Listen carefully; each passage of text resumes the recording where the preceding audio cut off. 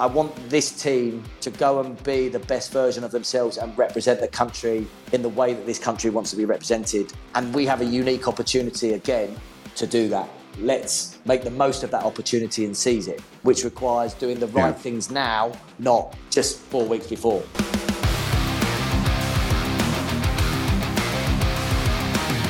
All right, let's see how it goes. Let's kick it off.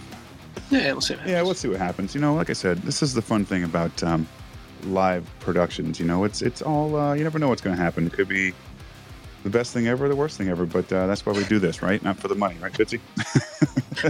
Yeah, I'm still waiting for my check mail. Bill, is it in the mail? It is. Keep waiting. It is slower these days here in the United States. But all right, so this is U.S. Rugby Happy Hour Live. Thank you all for coming in. We have a big guest coming in just a couple minutes. Fitzy and I have one or two things to talk about first, but just in a moment we have Mike Friday, USA Rugby Sevens men's head coach, joining us from Cape Town. But Fitzy, real quick, before we get to him, there's some big news today we got to discuss really quick, and this is not good. You know what I'm alluding to? Yeah, I know exactly what you're alluding to, Bill. Rugby New York apparently is out MLR, and that's right after Toronto jumping out as well. What's your take, man? Yeah, I think coming on the heels of Toronto dropping out, so two teams in less than 10 days leaving MLR, definitely a little alarming for sure.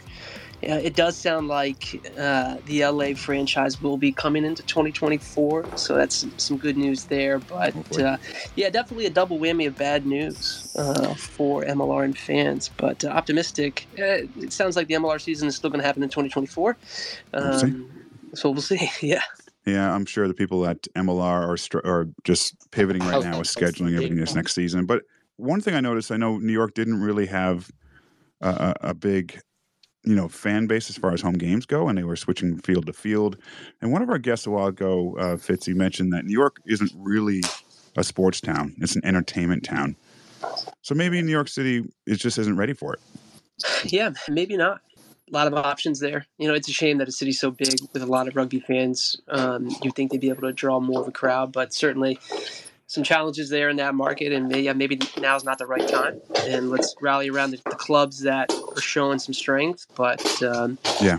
All right, let's do this. Let's not talk about that anymore. Checking in from Cape Town is USA Men's Sevens head coach Mike Friday. Mike, can you hear us okay? I can hear you. Can you hear me? I've managed to get on a Wi-Fi. Hopefully that's made it better. Ooh. Yeah. It is better so far. Okay. It is. Small mercies. Yes, one thing. That's right. It'll stick the wins. I got to tell you, Mike, looking at some stuff online, some photos, whatever else, you have the best headwear in the game. do you travel with like a second suitcase just for hats? No, I do love a hat. I do love a good one. And the hat that I've got with me is the one from 4th of July training camp. But with all due respect, it is 100% functional. My skin is fair. I burn easy. Yep. And a big brim is required. So we might as well live the life as we should and be loud and proud of the American flag. So I thought, why not? Let's go for it. Yeah, why not? I wear those same type hats when I'm in the garden, but maybe I'll bring it to a match because I am very fair skin as well. So. All right, Mike, let's get right into it. While we're here to talk to you, we're here to talk to you about Dubai and Cape Town and other stuff. Yeah. So let's start with Dubai, obviously. Won the pool, but day two wasn't what you wanted. No. Let's just talk what went wrong, and what are the positives you can take away from the weekend? Yeah, I mean, we've made no kind of we haven't hidden the fact that we've got a very distinct strategy for this season, and off the back of what happened in the summer and the fact that our Olympic repechage for some reason was put in the middle of August rather than at June, July or September, October, so the boys could have had proper rest. It meant that we had to go all the way through. And for our senior boys, Kayvon, Perry, Stevie and Joe, that meant they'd been going solid since Tokyo 2021. So for nigh on 2.5, 3 years without a proper break. So once we finished that Olympic qualification and achieved that mission, I told those boys, you are not to be seen around here for 8 or 9 weeks. You need to physically and mentally recharge. Unfortunately, the World Series waits for no one. So we had to make a tactical decision and a strategy that the the big party is the Olympics. The World Series has been revamped, as we know. So as a consequence, let's provide opportunity for the young men who had some tough lessons last year on the world circuit to see where we're at and how we're building and moving forward. And we saw some real positive signs on day one. You know, it didn't all go our own way, right. but our attacking game, our continuity, some of our strike work was really good. Our defensive effort and endeavour to keep teams out, and as well as create turnover opportunities was first class. And you know, we were pretty unlucky not to actually get a clean sweep and do a job on Fiji in game one. We had opportunities. We just made little silly errors. But that's the nature of sevens, right? It's cutthroat, it's brutal, even more so now in the men's game when it's a 12-team tournament. Come day two, it's a new competition, right? You've got a ticket to the big dance, but you've got to step up. And what you saw was we started really well, and we should have scored in the corner. It got chalked off, rightly so, for being foot and touch. But then what you saw is the fragility or the learning curve that the younger players are still on, is that we made a couple of mistakes and New Zealand score, and then we compounded it at the next two kickoffs and we were 21-0 down. And that resilience, that robustness that you only get from being the man in the arena was there to see. And we were found a little bit wanting, if I'm honest. And, you know, that's just, they're not rookie mistakes. It's just the cutthroat environment of the sevens if you don't quite get things right. And that was what was frustrating, because we were in pole position, even if we didn't win that quarterfinal, to still be in that fifth and sixth placing, which gives you more points. But such was the nature of, we just conceded and we continued to concede. It meant we then slipped into the seventh and eighth, which was the most disappointing piece for me. We all have to accept winning and losing. It's the nature of how we stay in the arm wrestle that's the important learning curve from last weekend for us. And whilst they are young men and they are finding their way and they are gaining experiences, the reality is you can only be that for so long as a group. And you know, had we had more of the senior boys in play, maybe we'd have been able to recover from that 7-14-0 deficit. But we don't, and the boys have got to learn the harsh lessons. But we have to, like we said, we still have to hunt the positives. And the positives, there was a lot of positive work in the behaviours and the effort and the endeavour that went about on day one, as well as some of the actual fluidity in the way that we played the game. The Australia game, we had two yellow cards, right? Both of them suspicious. I mean, the Lucas Lecamp so-called tip tackle, you know, being candid, if a player lifts one leg and he decides to jump in the air and land on his own shoulder, I think that's on the tackled player. That's gamesmanship, and they got one. And Malachi's was deemed to be a deliberate knock-on. Whether it actually went forward or not, it doesn't matter. That's what the referee decided. But again, what I felt was philosophically wrong with the game is, from the advantage, they scored the 7 points. So that's the 7 points. Why are you then penalising us again with a yellow card? If you want to send our man to the bin for a deliberate knock-on, blow it there and then. Don't play advantage and send him to the bin. But you can't have your cake and eat it. So philosophically, there's a few things that are in discussion there. That won't change for this weekend, but we want 7-on-7 in the game as much as we can. So, you know, that's a game that got away from us, and we should have and we could have won, if I'm honest with you. But I was more disappointed with the 14 minutes against New Zealand, because I wanted to see a little bit more from us, and the boys wanted to see a little bit more from them as well. So, you know, it's tough, right? But you've got to dust yourself down and you've got to go again, because, again, we've got another kind of cutthroat group this week with the host South Africa, Ireland, and GB. I mean, every game's like a quarter-final. I mean, it's fantastic for the supporters. It's not so good for the coaches' hearts. But, you know, there's been some great innovations. That losing bonus point for getting within 7, I think, is adding spice to the whole affair. And ultimately, the name of the game is to get in the top 8 to be in the World Series finals in Madrid. So it's about accumulating points. We want to win tournaments, we want to win rugby games, but we also tactically want to get ourselves in a position to be in Madrid vying for the World Series, as well as a fully fit team firing on all cylinders come the start of January, as we build up towards the Olympics in the summer. Yeah, Mike, and as you look, you know, you talked about the cutthroat nature of of sevens, and the challenges he had right in veteran players needing some rest because of the gauntlet that they faced over the summer. But did you almost maybe in a counterintuitive way, did you almost welcome the fact that the younger players had to maybe be tested so early, thinking long term, 100%, thinking ahead? Yeah, I mean, 100%. I mean, again, I'm very defensive and almost fatherly about all the young players in terms of, we need to give them time. We need to allow them to make mistakes. They've got to get it wrong to get it right. And that was a lot of last year's narrative, right? Where, towards the end of the season, confidence, but they were struggling. It wasn't going our way. And the younger guys were still trying to find their way. So with the summer that we had and the pre-season, this is exactly as you said. It's a wonderful opportunity for them to lay a marker down and put the senior boys under pressure. And it also means that they have got to step up and realise that they can't rely on those guys in order to progress and develop themselves. So yeah, from a kind of holistic standpoint, it is great news. I think ultimately, though, like anything, we all want to win and we all want to make sure that we're moving in the right direction. But strategically and tactically with the playing group, we took a very clear direction that our pre-season is all the way through to the end of December. So when we come back from tour, the boys will have a heavy conditioning block in order that when we come back together on January the 1st, that is when we are really, really building the foundations and driving forward in the World Series, when everybody will be available. Everybody should be in a very good physical place. And we can wait for nobody. And it is up to each individual to maximise their opportunities and their potential. So, it is a bit of a gamble. It is a little bit of a tactical strategy. But as you said, it's also a fantastic opportunity for the men coming and the younger men to step up and see where they sit. So what I'm hearing is the guys can't eat too many Christmas cookies. No, late in December. I mean, with all due respect, Christmas is cancelled. So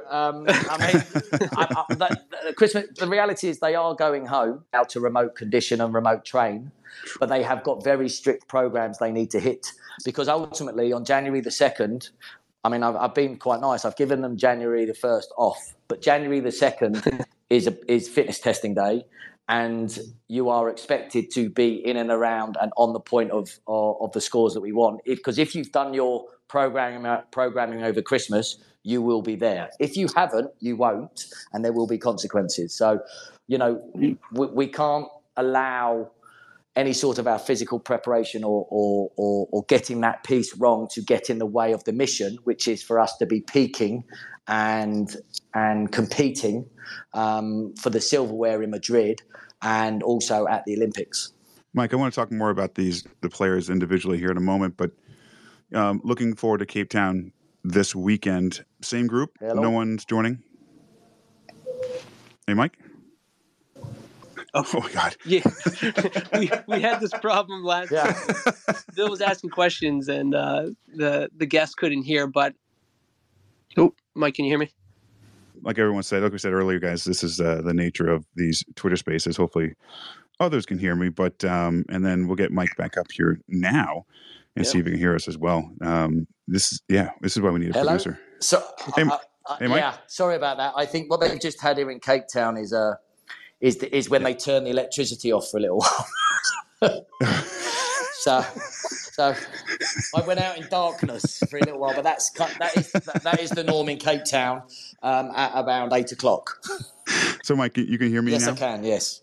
Oh, okay. So, what was your question? So we were talking about the Dubai roster. Is it the same going into Cape Town, or are you adding anybody?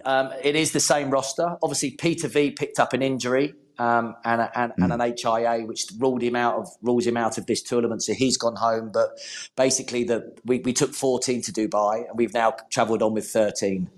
It is interesting because Steve Thomason and Joe Schroeder are over in Cape Town, but they are over here working with. We're not working with. They're actually with the Golden Eagles, our philanthropy arm, who are huge supporters of us. So whilst they're doing their remote conditioning and their training, they're also experiencing with the Golden Eagles. And I do believe tomorrow is a fortuitous day for them as they go on a wine safari.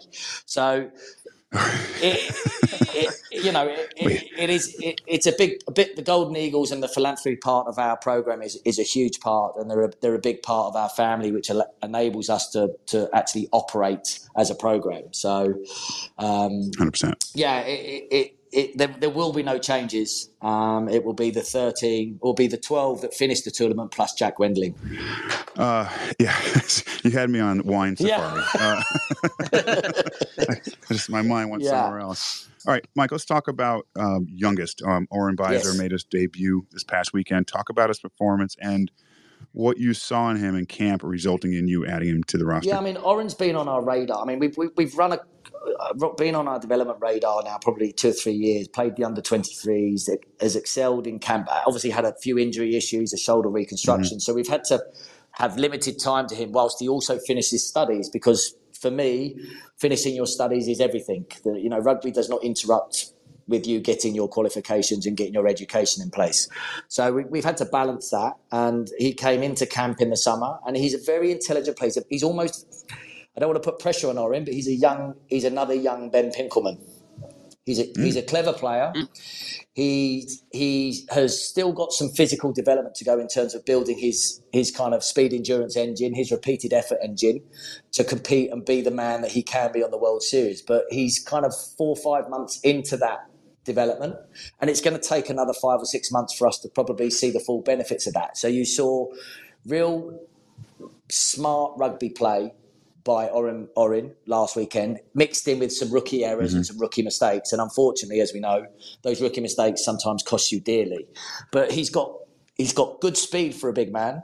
So he's probably a lot quicker than Pinky. Pinky won't mind me saying that.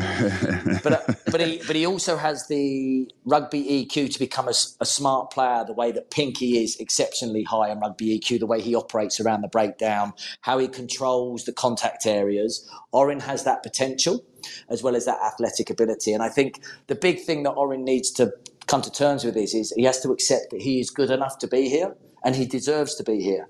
He's a humble guy, but also, again, confidence of a young man when you get put into these tough environments, can sometimes take a little time for them to flourish. So we've got to continue to support him and also accept and realise, whilst minimising those kind of scars of learning, that it is going to be part of his journey and that he's able to cope and be resilient and become more robust at dealing with that and moving forward. But yeah, he's a fabulous rugby player, and he's got a big future in rugby. He's challenging for the sevens now, but he's a young man.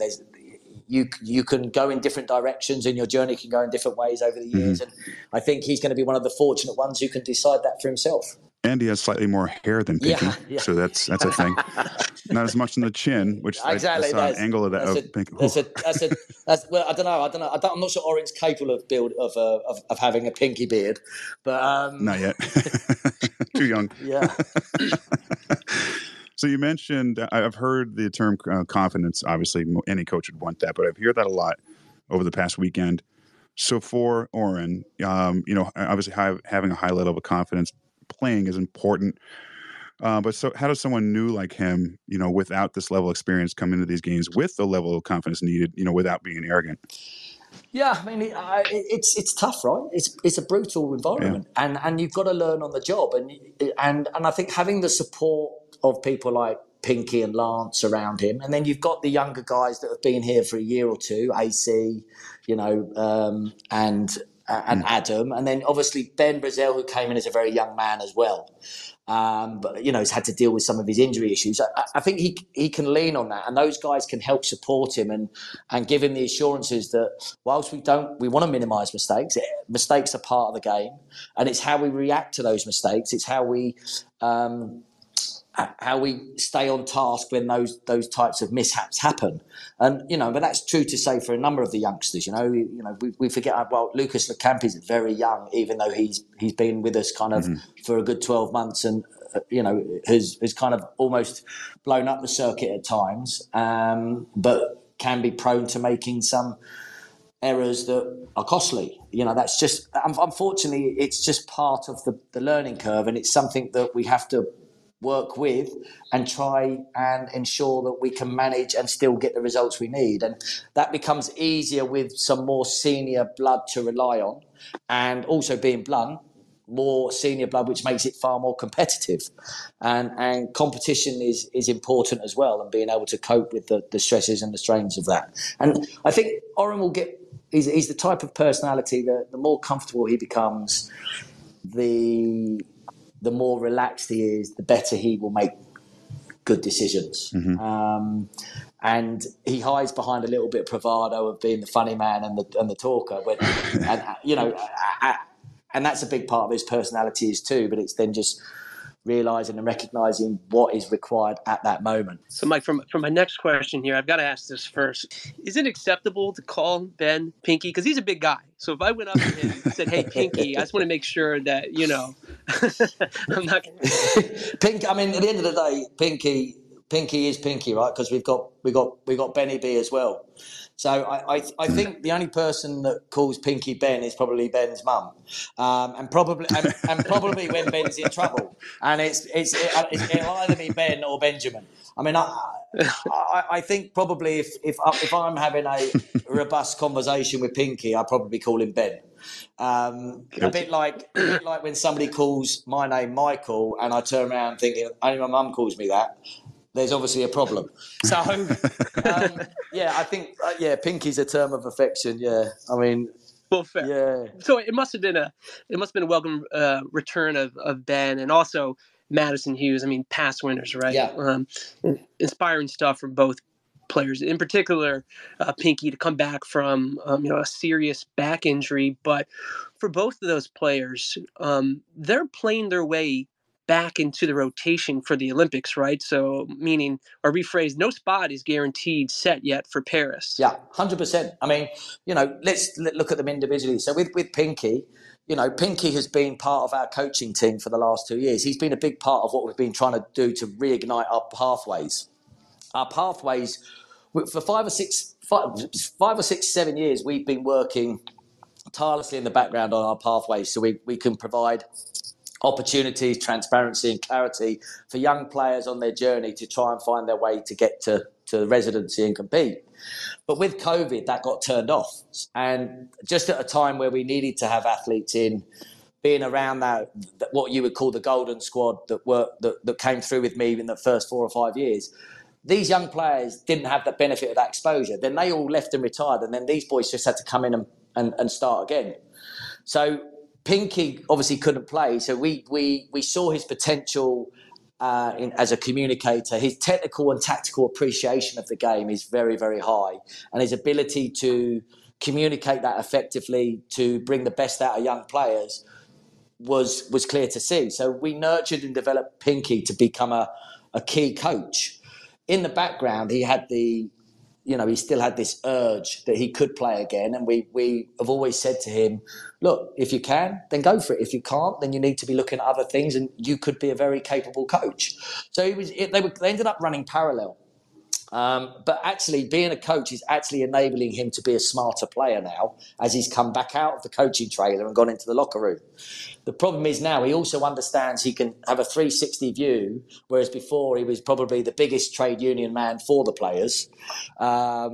When it came to discussing things with the trailer, he now has a balanced understanding of what we're trying to achieve and where we're trying to get to, and how we actually do individualise and nurture and develop and treat players in an individual basis.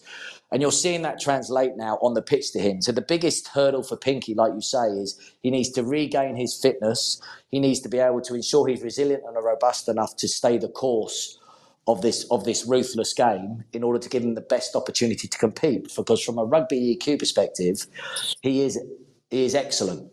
So his is more a physical piece. Now, very different to Madison, who, was my captain, 21 years old, thrust in, developed, actually grew and led that experienced squad fantastically through to Tokyo, where it just kind of didn't happen for a number of reasons, and then stepped away from the game to pursue other things and do what Madison does, which is plan for the future and appreciate and understand and try and develop himself as a person.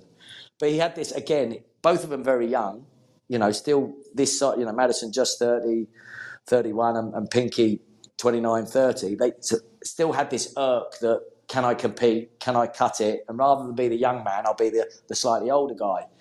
And he has worked very hard behind closed doors away from residency programs to get himself into a physical shape, because I challenged him. I said, it's insanely hard to come back into this environment if you've been out of it for 2 or 3 years. Physically, it's a hungry man's game.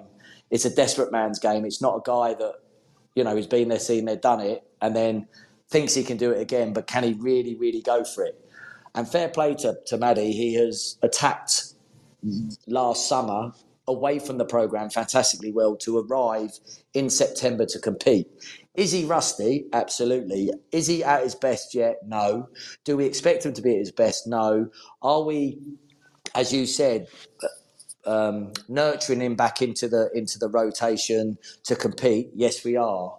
And you saw glimpses just in Dubai, just his running support line of that's the old Maddie that we knew, who would always pick up those lines up the middle of the pitch. What you're also seeing is there's a real continuity and togetherness and connectivity in our D, because when Maddie was at the height of his powers, he was always the top tackler for the USA and always in the top 3 for the World Series, because he got through a lot of defensive connection work and making his tackles. Mm-hmm. He's still probably got 20, 25, 30% more to go. But, he again has got a big fitness block coming up ahead of him.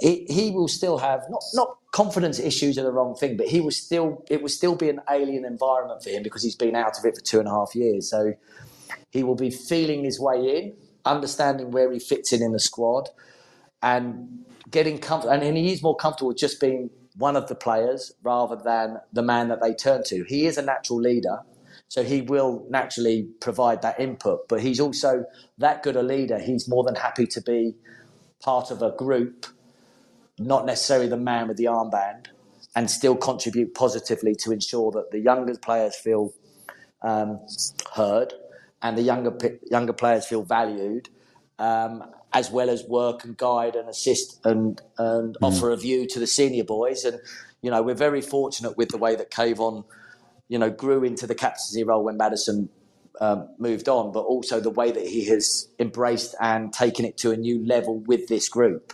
And the two of them are seamless in terms of how they go about their business, alongside the other personalities in the senior group, the likes of Perry and Stevie and Joe. Well, speaking of the senior group, or the more senior group, the ones that aren't around, any chance we may see another name or two come back in the mix, or is this pretty much it? Maybe a Danny or a Flau? No, you won't. No, you won't see a Danny. I mean, Danny, you won't see a Danny. I think Danny is done with playing, and certainly he would love the idea, but I think the fitness test alone would put Danny off. I mean, Me too.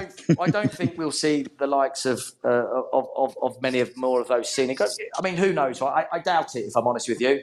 I think, and the reason I say that is that it's an all-in thing, and you've got to be all in, and you've got to be prepared to sacrifice and move to San Diego and fully ingrain yourself and buy into the program. Now, a lot of those boys you've just talked have other lives. They have families. They have. Their families have jobs elsewhere in the company, which would make it logistically difficult for them to do that unless they decided that that's what they wanted to do as a family. And that's a huge choice and a huge kind of decision to make, because let's be perfectly honest, that they will have other priorities, be that financial, whatever, which they would have to probably kind of consider. Right. If they wanted to go at it. So I would probably say no, I wouldn't expect any more. And I think ultimately as well, with respect to this group, they need to step up and grasp it and take it. And they need to get after it. And the beauty about this group, there are a large number of them that will be able to compete and push through for the home Olympics in 2028. And that's part of this whole pathway piece that we've been building with the Golden Eagles over the last 18 months, 2 years, is that you saw the first signs of that in Rugby Town under 23s with the way that they went about their business. We've then started to do that with the under 18s, and they'll go off to the world schools.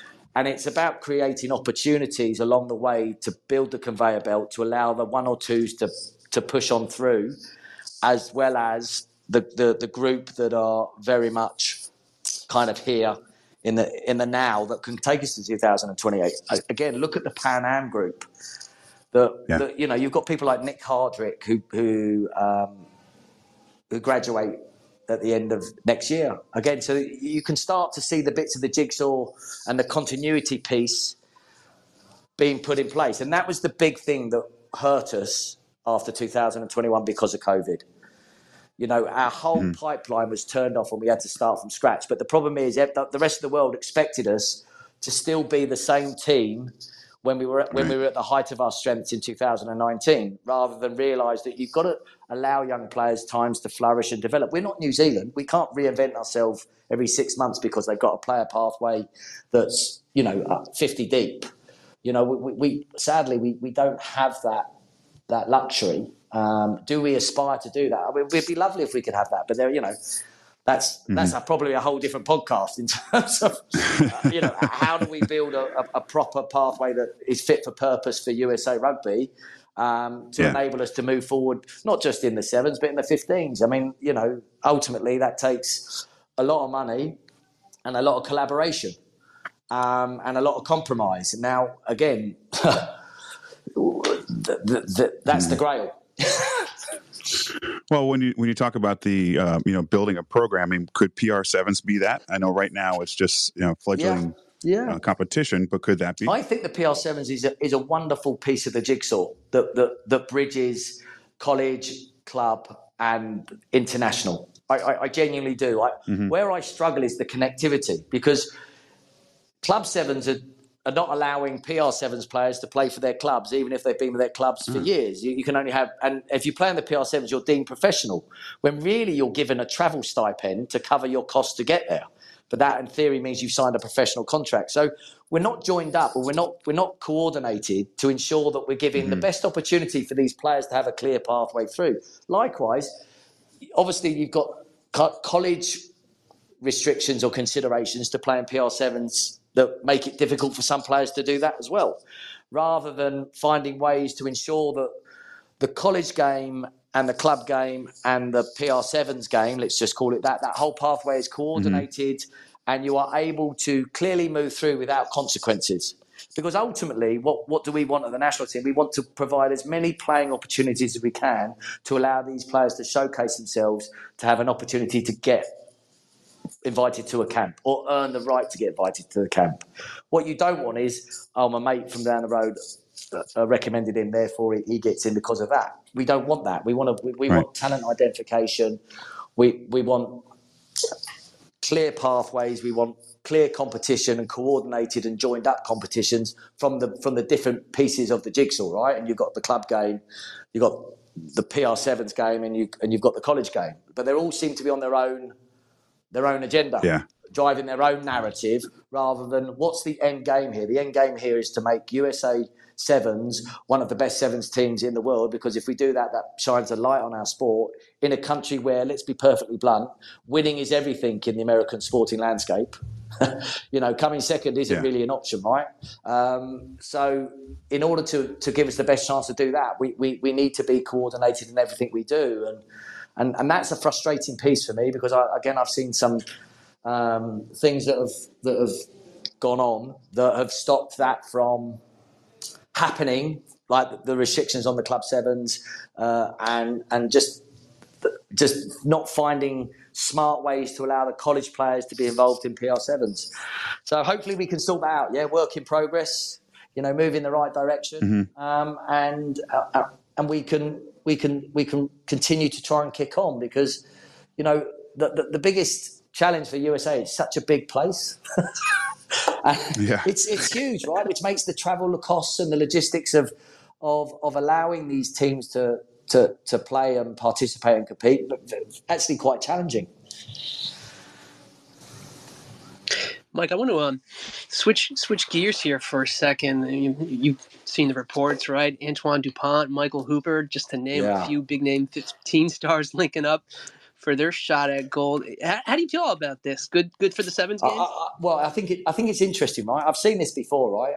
And as I said to you, to be successful in the Sevens series, you've got to be a hungry man. You know, if you've eaten at the rich man's table and you try and come back to the poor man's table of the Sevens, and you're not prepared to fight and go to the dark places, then you'll struggle. Ultimately, you will fail. And we've seen some top players have a go and top players fail. The interesting ones for me are, I'm interested in Michael Hooper because what's his driver for doing it? You know, is it because he really wants to be in the Olympics, or is it because, well, let's just see, I should be able to do this because I'm a 100-odd cap player for Australia. So I'm interested with him. I think Dupont is built differently. This bloke is built differently. Mm-hmm. And I think he will be exceptional because, again, it's in France, but the man has no ego. He just wants to go out and compete. And I think he'll be an interesting... I don't think they'll play him at halfback. I think they'll play him at first receiver or centre. The one that is really, really exciting me from a Sevens perspective is Damien Penaud.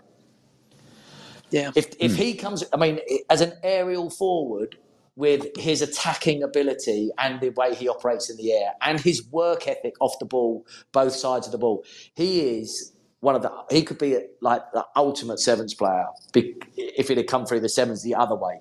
So I think Penaud, if he does come, could be just box office. I think Dupont will be box office too. My jury is out on Hooper. I think in terms of shining the light on our game, we've got two of the biggest world stars of rugby, forget which code, of rugby, playing the Olympics in their home country. It makes France very dangerous if they fully buy into it and come on board January, February time, which is what we're hearing will happen. I think whether or not Dupont and Penaud will be in LA and Vancouver or coming at Hong Kong, I think it's around that time, and that will give them enough time to understand and bed in. Because obviously their rugby EQ is fantastic, but can they make the adjustments physically? And probably it's a 6 to 9 week adjustment in terms of that repeated effort and durability you need to be a Sevens player over a 15s player. And then, can you go to the dark places? And I think those two are more than happy to go to the dark places whenever and wherever. Mike, one last question for you. Your third Olympic Games, correct, coming up? Yeah. Yeah. So when people ask, say, other athletes, say Tom Brady in the Super Bowl, say whoever in FIFA World Cups, they treat each one differently. And what I say is, like, they don't take it for granted maybe 1 year, whatever else. Yeah. So are you approaching Paris any differently? Is it maybe on the personal level? I am 100% approaching this differently. I mean, I think what I learned from the lead up to Tokyo, and more importantly, what I learned from what happened post-COVID in terms of how we went from being a squad which was recognised as one of the best in the world, and ultimately that Olympics probably a year too late for us as a result. But we also had to deal, and we didn't deal particularly well as a squad with being apart and then coming together and then having to make those adjustments as well as we probably wanted to, and that kind of left us in a place where we had some regrets after Tokyo. So my whole mantra in this lead up to getting Olympic qualification and this whole lead up towards January the 2nd and then our final push to the Olympics is I'm leaving nothing unturned, and I will assume nothing and will continually drive and ask the questions to ensure that the players are doing everything they can do to be the best version of themselves, not assume that they will. So if that means I have to be on your back the whole time, if it means that I have to support you the whole time, I have got that commitment in my head that I won't have any but-if scenarios. And if that means I've got to have hard conversations with the union, I've got to have hard conversations with USOPC, I've got to have robust conversations and fall out with, in theory, my bosses, then so be it. Because I would rather die trying than have a but-if or if I'd have just done that or if I'd done this. The cause has to be the main focus, and sometimes you do need to break some eggs to kind of get there, and that's my whole mantra, because I want this team to go and be the best version of themselves and represent the country in the way that this country wants to be represented at. And we have a unique opportunity again to do that. So let's make the most of that opportunity and seize it, which requires doing the right things now, not just 4 weeks before. Yeah. Maybe talking about getting tough, I noticed your son, Lucas, like father, like son, plays scrum. Yeah. He was out in the mix out in California early this year. Yeah. Did you get on him a bit? And how do you do with the grown-ups? Well, I mean, that was the point. It was a bit of a wake-up call for the grown-ups, because Lucas had just turned 17, and Lucas was capped for England a year young at 18s, and was there training to get ready to go on a South African tour for 18s. And what they realised when they saw Lucas is, because Lucas is ridiculously driven to compete. So he's got a little bit of me in him, but obviously he's a far better rugby player than I ever was. And what they saw is that the way that he approaches his skill execution, his decision making, was a surprise for them, because they're thinking, wow, he's a 16-year-old, but he doesn't drop balls. He makes good decisions. He reads. And they were taken back a little bit. Where he got the most benefit from being with them was, obviously at 16, 17, he's still waiting for his last kind of speed spurt. So him being able to compete with them with the speeds they run out was a real physical challenge for him. But it meant that when he went back, the game felt a lot slower for him. So it's an interesting one, right? Because I think the lessons that they learned is that, wow, if he could have the rugby EQ he has, then there's no excuse for us not kind of pushing the boundaries and pushing on, because that is one of the biggest challenges for American rugby athletes, because they come to the sport later. They don't have the exposure that, some of the rugby mature nations like Lucas would have in England. So they have got to play catch up on that. But where they have an advantage is that, American athletes are always regarded as physical specimens, and our boys are certainly that. So that was Lucas's learning as well, was that, okay, well, from a physical standpoint, I can get more out of myself. So it was a bit of a trade-off, but he loved it. I mean, my eldest son has been out before and he's loved it. Who wouldn't, being paid to play rugby? All right, Mike. Fitz, you want to add anything? No, that was great, Mike. I'm glad the Wi-Fi helped out for you. Yeah, me too. And the lights are most of it. I think that was more, I think it was night call. It was nighttime call. Maybe the lights flashing on them. Go to bed. All right, Mike, listen, again, thank you so much for making this work. Good luck this weekend in Cape Town. Thank you very much, lads. Go well. All right, cheers. Bye-bye. Fitzy, any last comment? No, I'm excited for... It's great to get that inside stuff on kind of the direction of what we're aiming for looking ahead to Paris this summer. So I'm fired up. Me too. And I'd love to get out to Paris again, but we'll see how that goes. All right, Fitzy, that's a good one. We will chat again later. Everybody else, thank you so much for listening in. If you were live streaming on Facebook and YouTube, thank you so much for tuning in. Everybody else, have a great night, and we'll see you next time. Bye-bye.